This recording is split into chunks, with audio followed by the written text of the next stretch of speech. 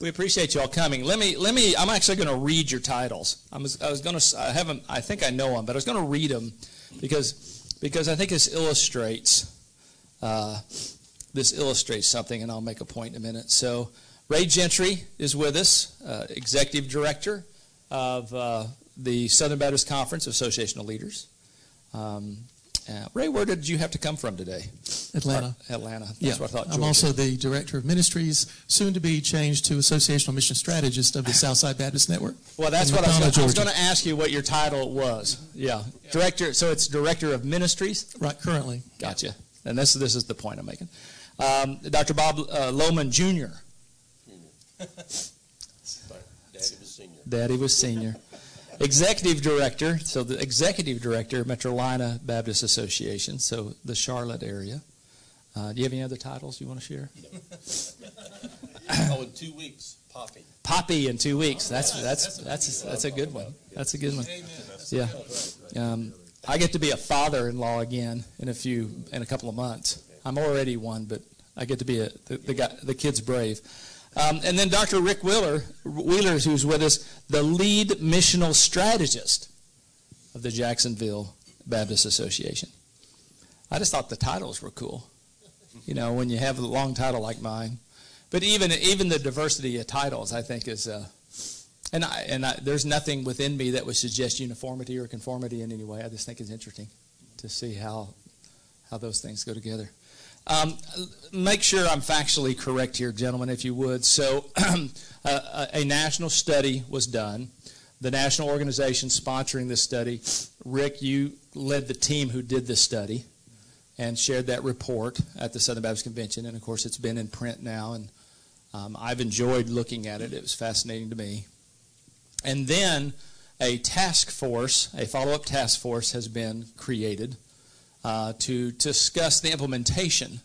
What are the best pathways for implementation to achieve these proficiencies that the study report revealed? And Bob, you've been asked to lead that task force, and you guys have started meeting some, I think. I'm not going to ask you to share the minutes of your meeting. Okay. Yeah, no, you bet. Yeah, we would want to know. And so let me just ask you this. If I were to ask you, first of all, the study report. And so, Rick, I guess I'll look to you first, and then Ray, if you want to add in, and Bob, obviously, even though you weren't on that team necessarily, but as an associational leader, it'd be interesting to hear your thoughts. What are some of the greatest lessons, or maybe even surprises? I mean, it could be either way. Were there things that surprised you, or the most important lesson learned from that study report? What really hits you coming out of that? Yeah, I'll give a couple, and Ray, I'm sure can. I know he's got a great perspective. Probably the most encouraging takeaway for me was how much energy there was around identifying and exploring associations or networks around the Southern Baptist Convention that are deemed to be very effective, deemed to be very helpful. I think there are some 1,100 and some odd associations around the country, and you did a great job this morning kind of highlighting some of the big issues of relevancy and value, and those questions are real and they're being asked. At the same time, I think it is a deep conviction of most Southern Baptists that we are better together, and there's a way that we need to figure out how to connect together at a local level. And so what was encouraging to me is that is a very energetic and positive conversation. It was also part of our research was we wanted to identify or have other people identify associations that were deemed by them to be valuable and effective. And golly, I think in about 2 weeks, we had feedback from nearly every state convention executive director, people at IMB, people who work in the field at SBCAL, to say, you know what, here's a larger association that we see that is really helping their churches and their pastors. Here's some smaller ones. And we easily collected a list of over 88 to 90, I think there were, very quickly. So this concept that, associationalism is kind of gone, we need to kind of move on. Well, we might need to refresh, we might need to hit some reset buttons, but we need not think that local partnerships don't matter anymore. They do. And they're on the mind and they're on the hearts of pastors and churches all across our convention, which also should bring to us a challenge. that they are asking for something that is helpful and is relevant, and it will help them accomplish the Great Commission together. So that was probably the biggest takeaway for me. Yeah. Ray, you want to add to that? I was ex officio on that team and Bob's by virtue of my role as a leader, and I concur with everything that Rick said. When I thought about this question, I put, as far as the greatest lessons learned from the study team process, God is good and He answers prayer, and then also parallel what he said, that there are many DOMs, AMSs who are doing a good job, who want help to be even more effective and more fruitful. And that was encouraging, as well as you mentioned surprise. Really, the surprise was so pleasant. I'm still shocked and just praising God for it that we had over 150 of us peers from all over the country voted unanimously. When do Baptists do that? You know, that's a God thing in Dallas to adopt the report. I'm still in awe of that and appreciative of that by those that were there, and I know a few of you in the room were there, and thank you for that. But no, that was a real pleasant surprise that it was so not just overwhelming, but unanimously adopted. So that's pretty strong. So that's the reason one of the reasons, obviously, that we feel so strongly that we're heading in the right direction and helping, just like what I tell people, SBCAL is there to help associational leaders, just like we as associational leaders are there to help our pastors and churches, okay? So we're here to help, and I'm very excited about the response to this study team report. And based upon some of those lessons learned, so Bob, I'm going to look at you mainly first here. Based upon some of those lessons learned, some of the research done, some of the conclusions drawn on the study report, what do you, without saying too much and without sharing before what you ahead of time what you ought to share or not share from a team, what do you all are just seeing as some of the greatest challenges to actually implementing some of these ideas and lessons learned? I think some of the early conversations around the report, of course, a lot of attention has gone to the title, which is important, and yet I think the greater challenge, more than the title, would be the whole area of the proficiencies. How do we actually present those? How do we present them and then prepare to train for them, fitting the rural context, the urban context, et cetera. So how do we fit the different types of environments that we have in Southern Baptist life across associations, and then how do we then help one another through that process? So, I guess it goes to, associations are very diverse, as we all know, but in that diversity, how then do we serve one another in the most effective ways, interpreting the whole thing, the study? So, any additional comments to that? Go ahead. I think prayer. We solicited a lot of prayer for the study team report for that year-long process, and I know Bob and Rick will agree because Rick is on this vision team as well, but we need prayer for this vision team, this task force, because it is a big deal, and so that the team makes wise decisions about next steps in validating and expounding upon those 17 proficiencies and of effective AMSs, and how we should partner with people and entities to help us to coach and to train and to help us to be more effective. I would just add that while we have unity around this report, what we never have in Southern Baptist life is uniformity.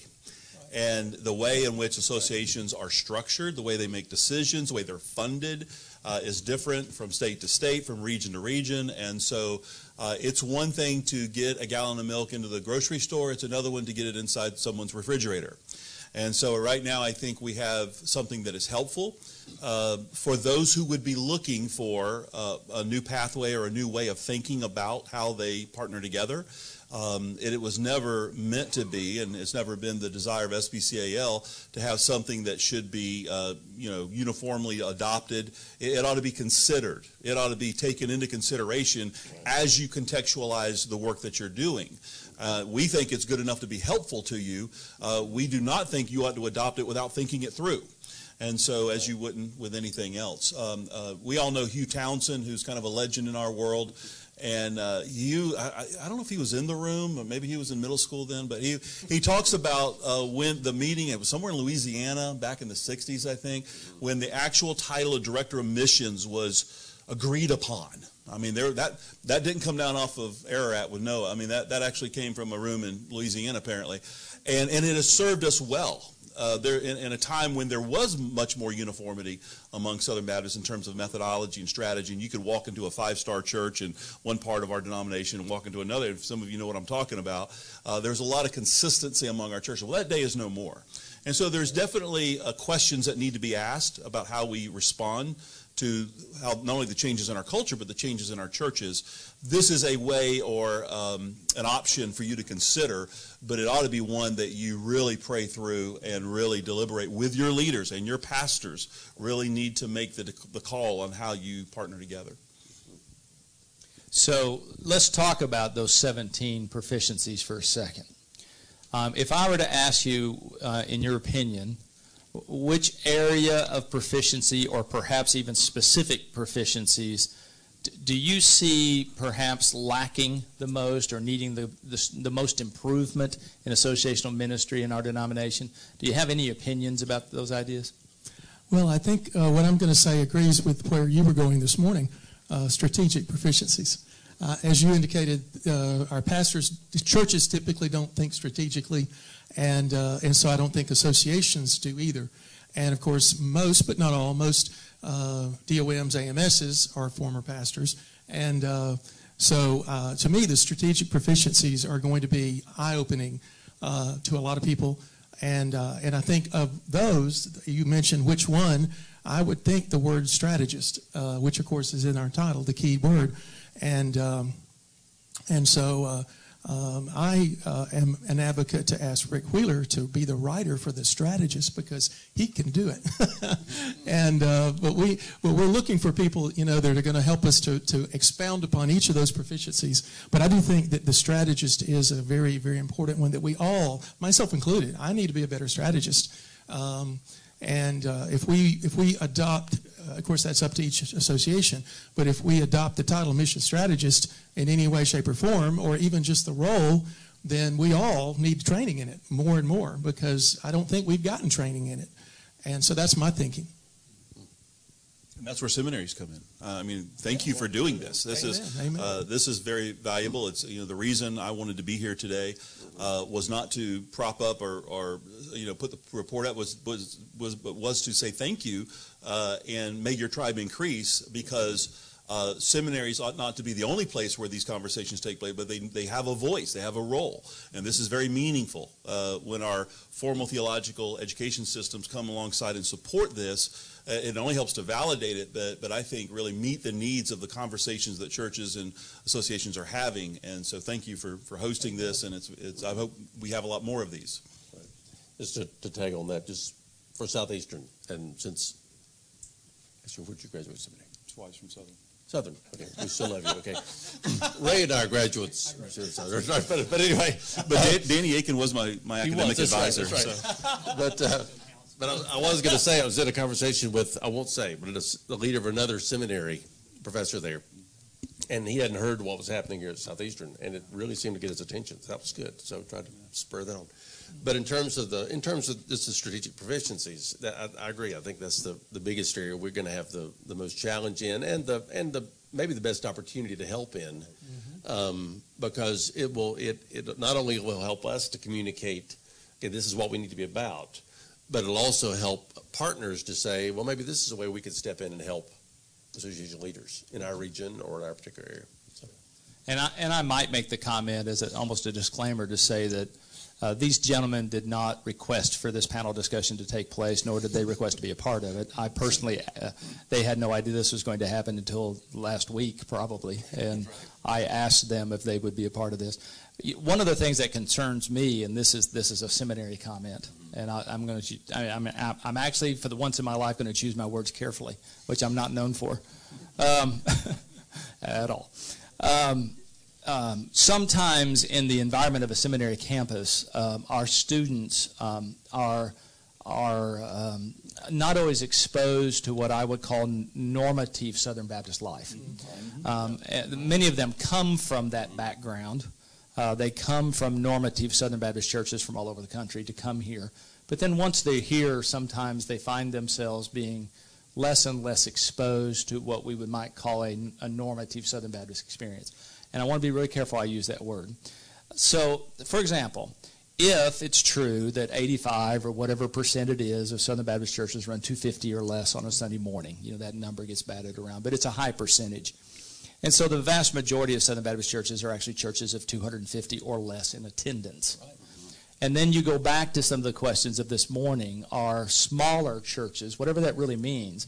John Mark Clifton, who worked at NAM, he and I were teaching a church revitalization thing together one time, and he really corrected me, and rightfully so. He said, quit calling those smaller churches. Those are normal churches. And he says, so if those are the normal churches of our denomination, and these normal churches have a stronger affinity sometimes toward associational relationships than perhaps some of the larger ones do, and that may or may not even be true, frankly. That's a perception that I have and that others have. I don't know statistically whether that's even true. But if that's true, then it's still interesting to me that the vast majority of Southern Baptist life would still have an affinity toward this geographical fellowship and relationship and ministry together. And I think it's an important thing for us to at least remember. To remember that sometimes we get exposed on these campuses to nothing but large to mega church leadership and models, and through chapels and different things. And there's no right or wrong to that. That's just sometimes the way it is. You get really good preachers in here, and they're often in larger situations. But I think sometimes maybe our students forget what normal out there is. And so there's a question here of perception versus reality, too, that I think is a part of it.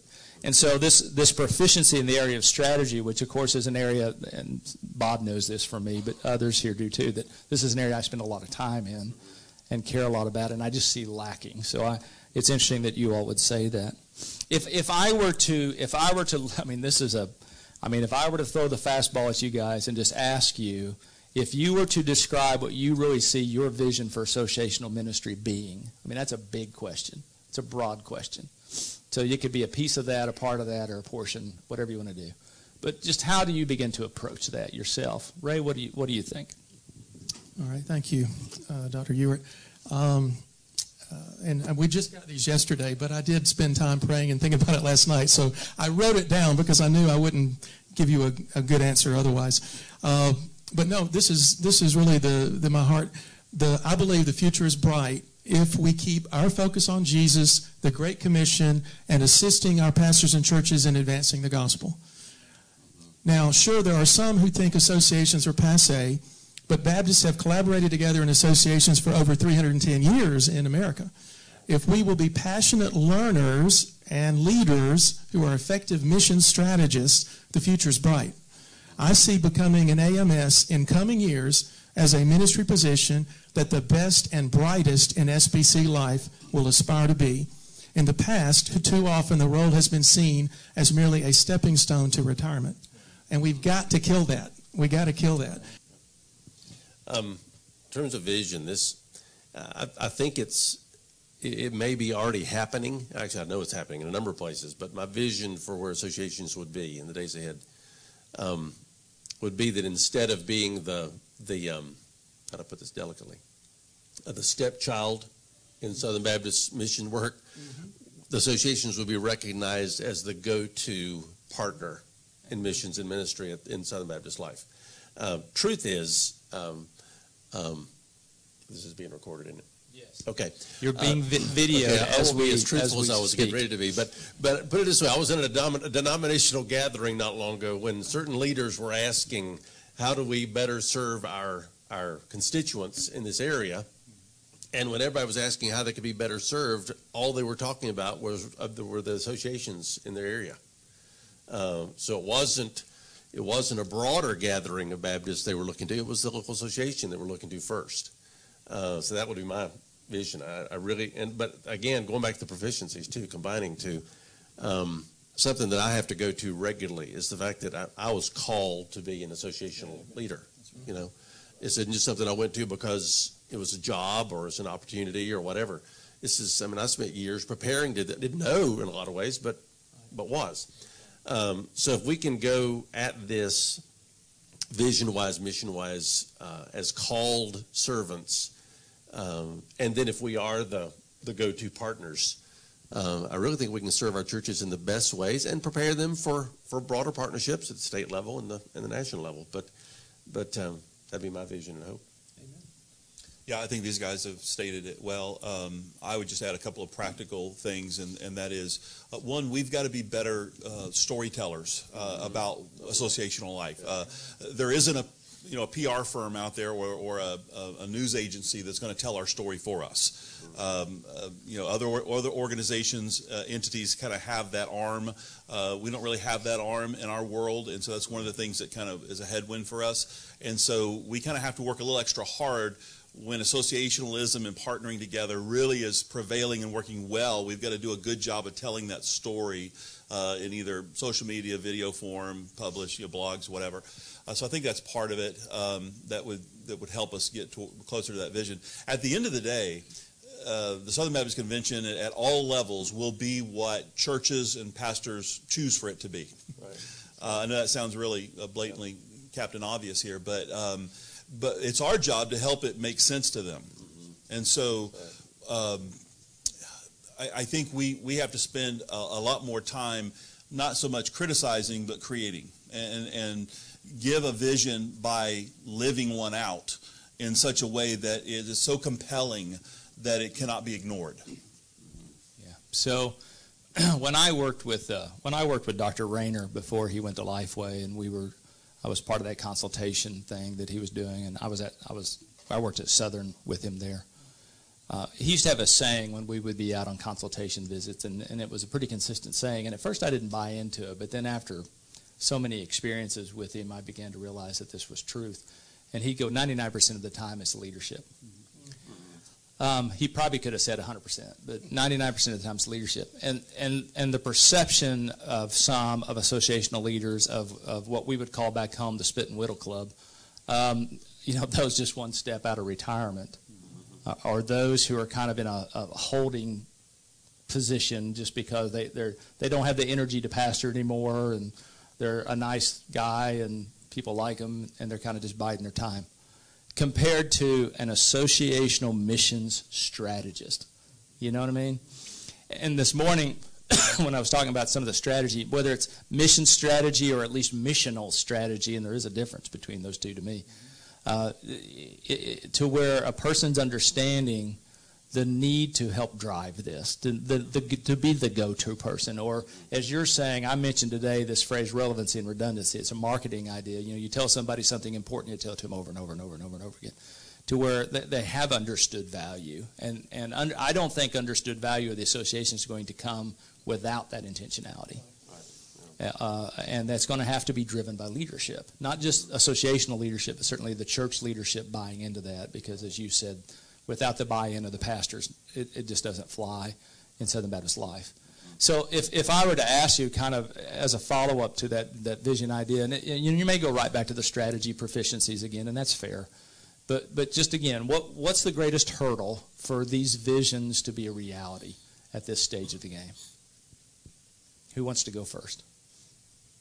I'll jump in. This is the thing that's been, as I've been thinking about this, I think the greatest hurdle is age. I mean, we don't have to look too specifically around the room, but there are only a few of us that are under 40 in the room. Now, I'm not going to look at anybody specific, but there aren't that many association leaders that aren't in their 40s, 50s, 60s. I mean, and it's okay. We have here in North Carolina, we have evidence it's okay to have somebody that's not 40-something to be an association leader. And that's not just with association leaders, but with pastors too. We need to see that younger generation step into and buy into associational leadership and the associational role. So I think that's the biggest hurdle. But I am seeing, in our association, I'm seeing a lot more connection, especially some of our younger church planters. And actually, I had one of them, it was so sweet, I had to share it. Last week, I had a formerly Methodist pastor who's now planning a new, quote, unquote, non-denominational church in Charlotte, come to meet and want to talk about possibly becoming part of the association. And he said, this is what got me, it was wonderful, but he said, all my Baptist friends keep saying we need to connect to the association. And I just want to go find all those Baptist guys and hug their necks. I mean, but the guys he's talking to are all 30, 35. Now that's some good news, but sad to say that's an exception, I think. So even in our situation. So the more we can see a younger buy-in, the better off we'll be, I think.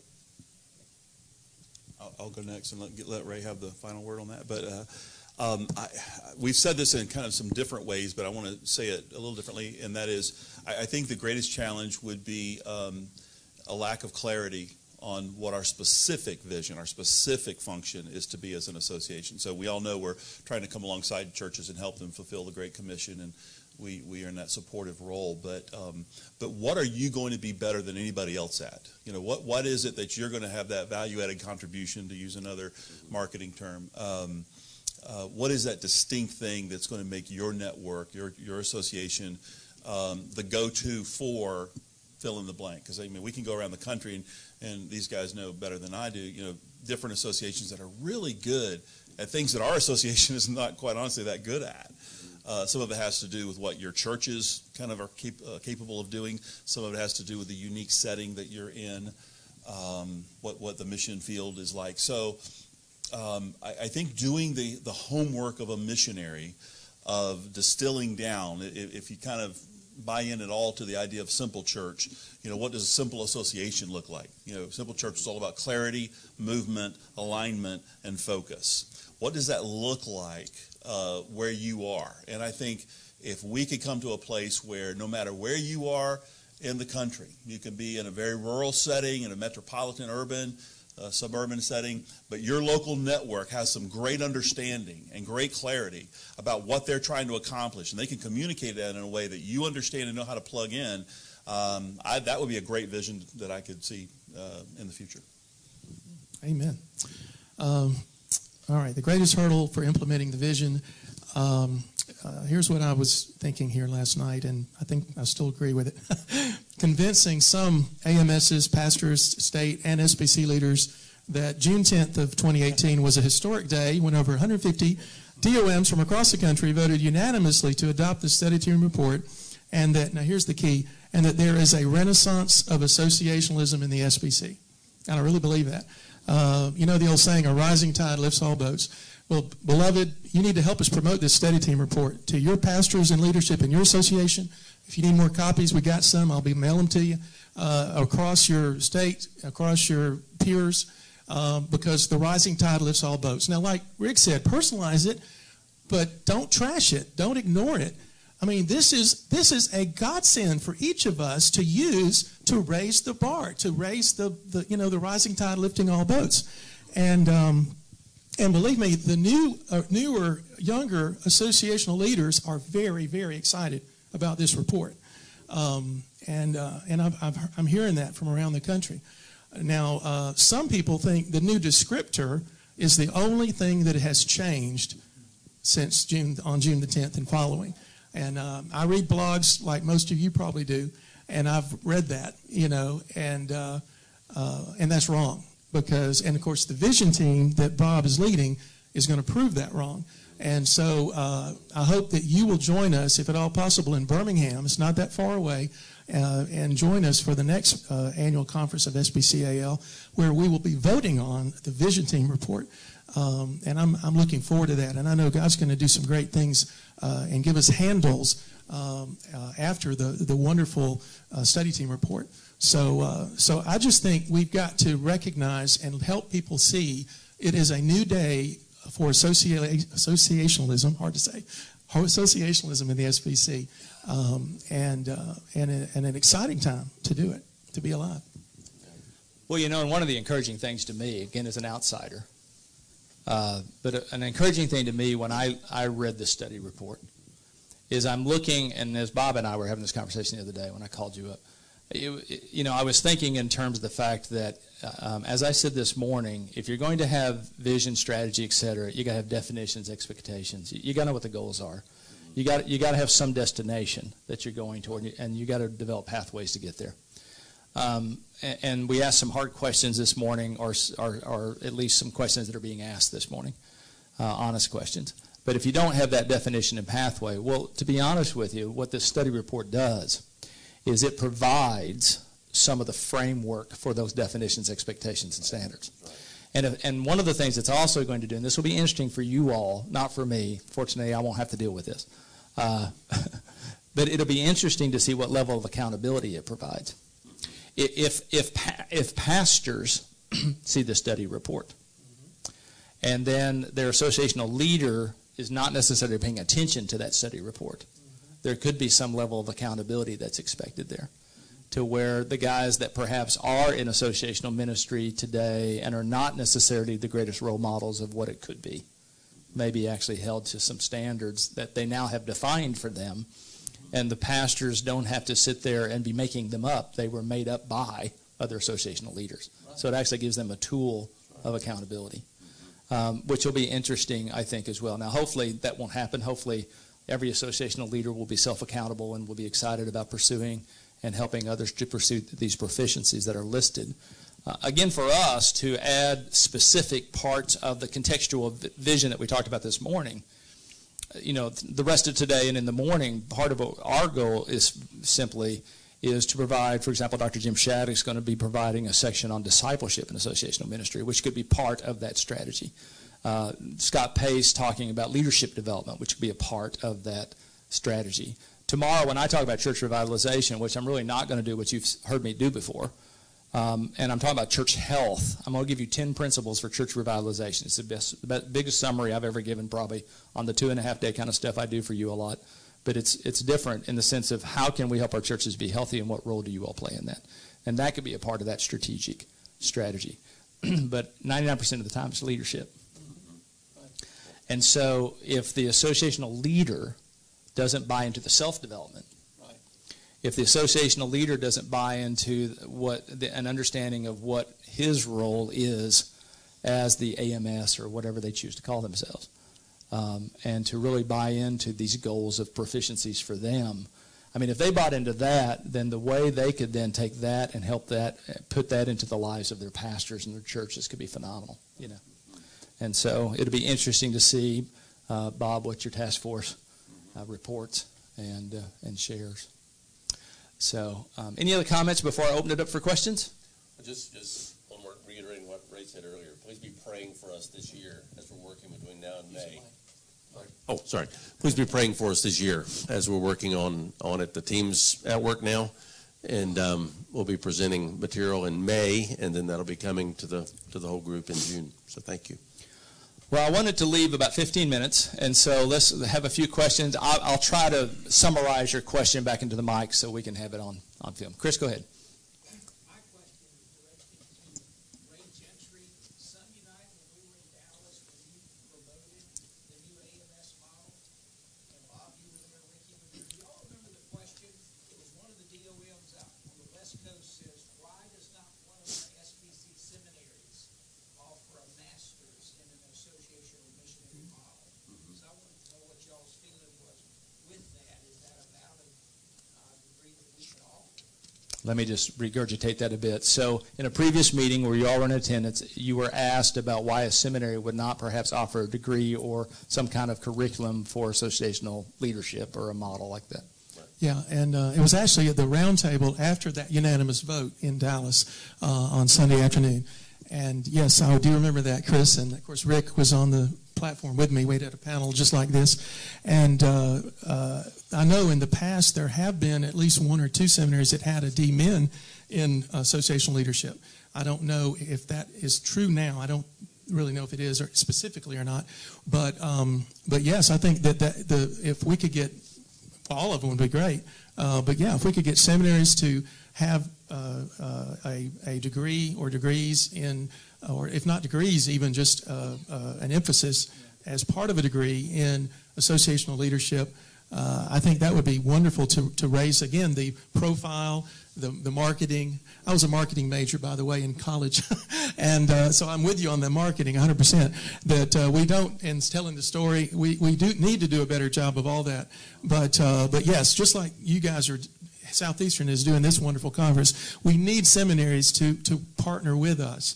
And that's one of the things the Vision team is going to be exploring is how can we partner with not just seminaries, but other seminaries and other SBC entities better and be an advocate for associations in SBC life. Yeah. Thank you. Yeah, I would just add that even in the conversations of the study team before it was presented, that was brought up, and I mean, all of our minutes are out there and they're public, so I don't mind naming names, but Paul Chitwood, who's the executive director of the Kentucky Baptist Convention, was very vocal that, why aren't our seminaries providing some kind of a degree or certificate in association and nonprofit leadership? I mean, so if we got 1,100 of these around the country, what does that support look like? And it probably ought to be in terms of formal degree, but also non-formal or informal opportunities, even such as this, where it's just emphasized perhaps more, I think would be extremely helpful and relevant, for our, because we're going to have people in those roles. And the other thing is we interact all the time with pastors and leaders who are sensing a call into that.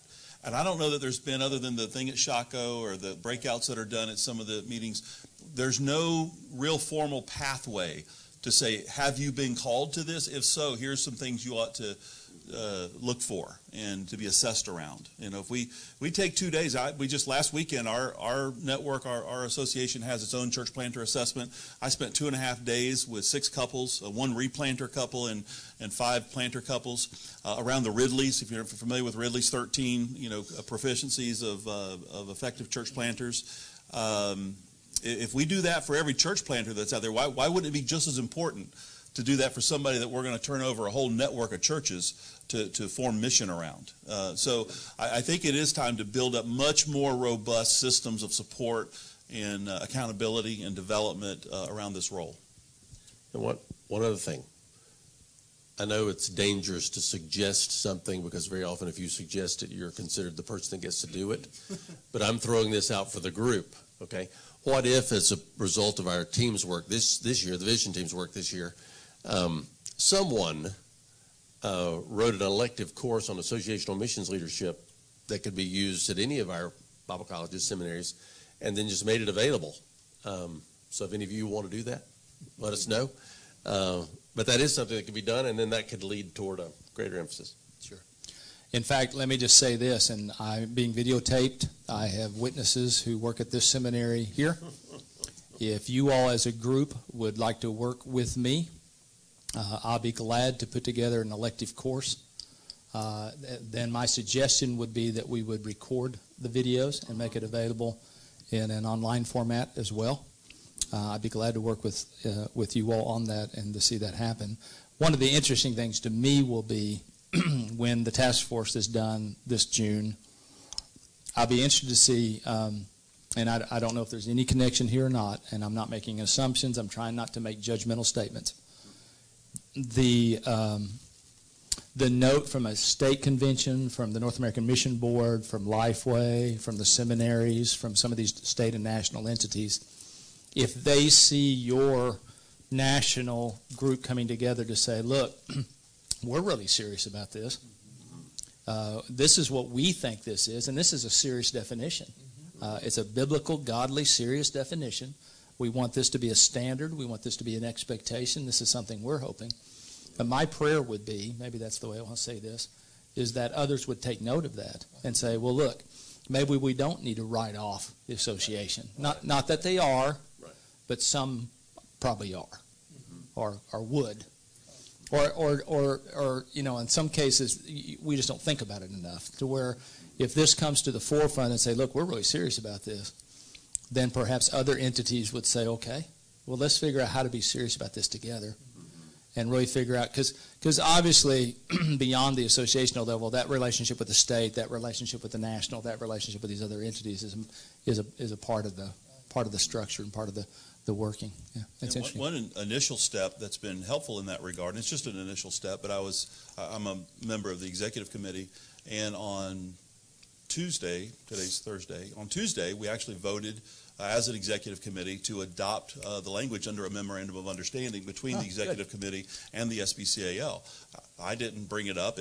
Seeing Oldham, who's part of the staff of the executive committee, was on the study team. I suspect he might have had some role in making sure that happened.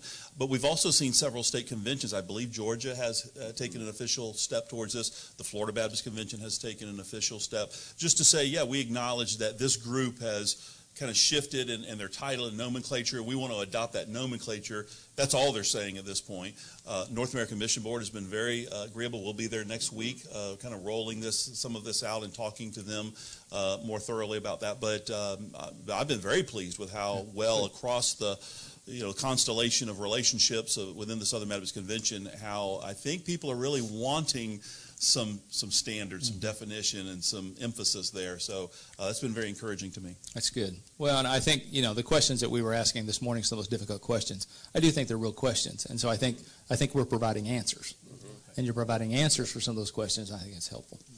Any other question? Yep.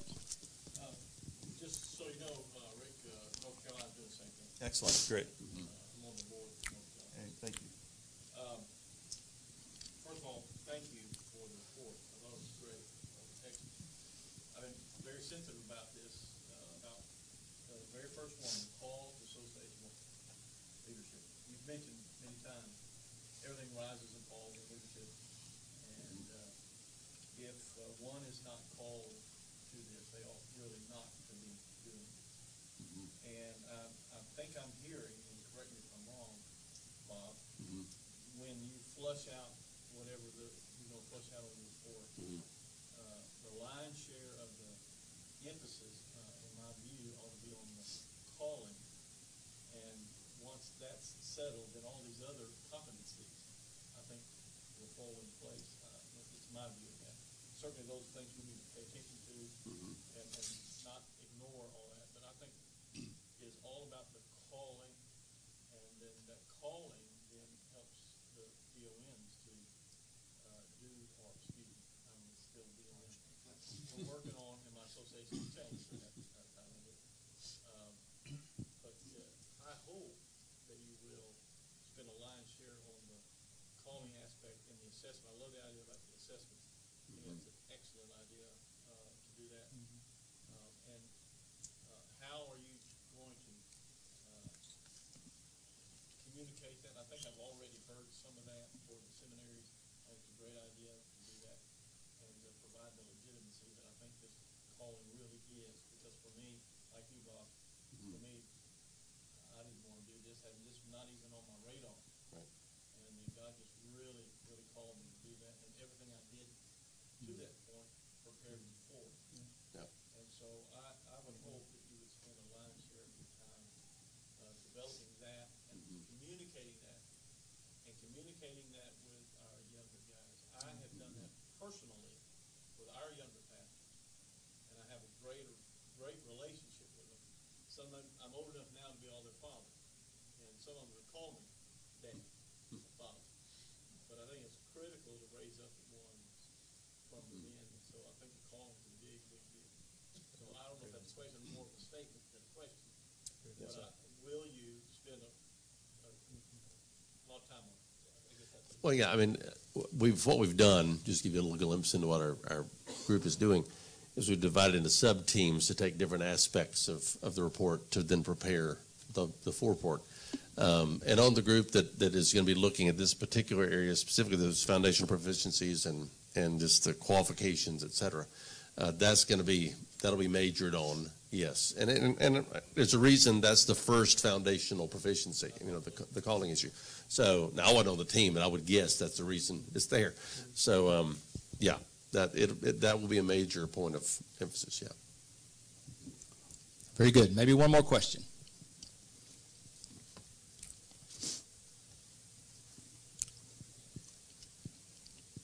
And if not, Very good. Well, let's thank these gentlemen for spending their time and being on the panel with us. We appreciate you all so much. As I swallow halls, sorry.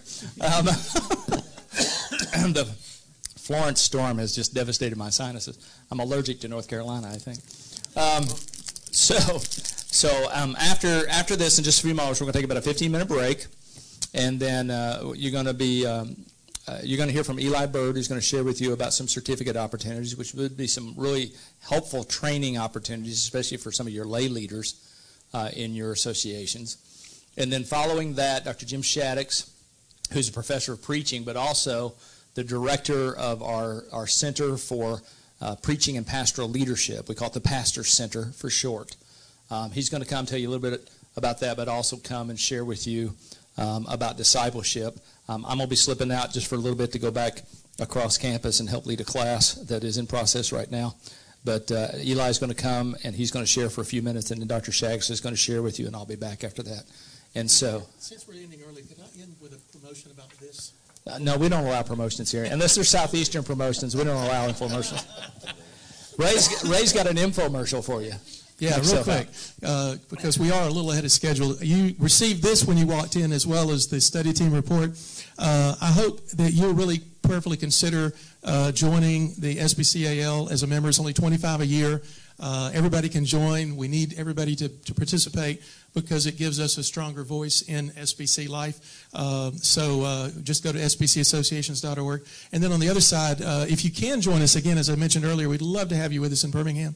It's going to be a great lineup. We have Dr. Robert Smith of Beeson Divinity School. Excellent professor of preaching is going to be one of our speakers. We have asked our new SBC president, J.D. Greer, and we're hopeful that he's going to be one of our speakers. And we've asked Dr. Johnny Hunt to be one of our speakers, among other wonderful peer learning times, workshops, etc.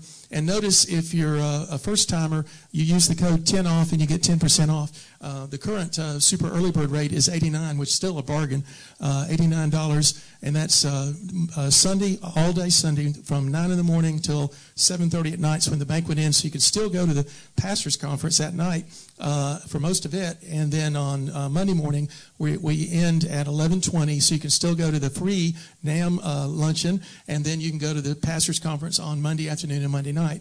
So we have to thread the needle, with so much going on, to find the best sweet spot.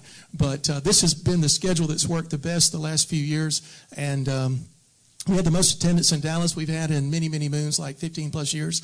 And we anticipate more in Birmingham because now you can get there. You can drive there. And so can a lot of other people now that we're in the heart of the South. So please join us. And if you are a prospective guy, or you are a new guy, 2 years or less in your role, then we encourage you to come on Saturday night, June the 8th. And from 6:30 to 9, we'll have a workshop for you for only $25, and your wife can come for free. So, I'd love to meet each of you before we finish tomorrow. And if I can help and serve you in any way, personally or as our organization, let me know. Thank you, brother. Hey, and meals are included in that. Yes, thank you. Two wonderful meals. Lunch and dinner are included in the price for both you and your spouse. That wouldn't be Alabama barbecue from Birmingham or anything like that, would it? No, it's going to be better than that. Is it? I was going to say Jim Shaddix would probably join if it was. It's going to be that good or better. Let me put it that way. Brother Dugald, are you here? Yeah. Come here, brother. Come on down here. So I'm going to hand Dugald the microphone, and will you close it? No, he doesn't get to preach. Prayer. Now, listen, Alan Bloom's here, and he's going to record you for the paper. So no preaching and no special offerings for your designated purposes. Are we clear? Okay. What I am going to ask you to do. See, I know some people better than I know others, don't I? I am going to ask you to pray, if you would, and to especially pray for the task force as they're preparing, doing their work and praying and heading toward June, that this really will be a report that will lead to action and implementation. Will you do that for us? All right. And then after he prays, you have a break till 2:15. Back in here at 2:15, okay? I took my reserve seating sign and I brought it back so I know where to get my reserve seating from now on too. Thank you. Let's pray. Father God, we come to you and we say thank you. We thank you for the privilege that we have of working with your church. And Father, we just thank you that you have entrusted to us that responsibility. And I pray, Father, that we'll be constantly learning and applying what we learn to the work that you have called us to do.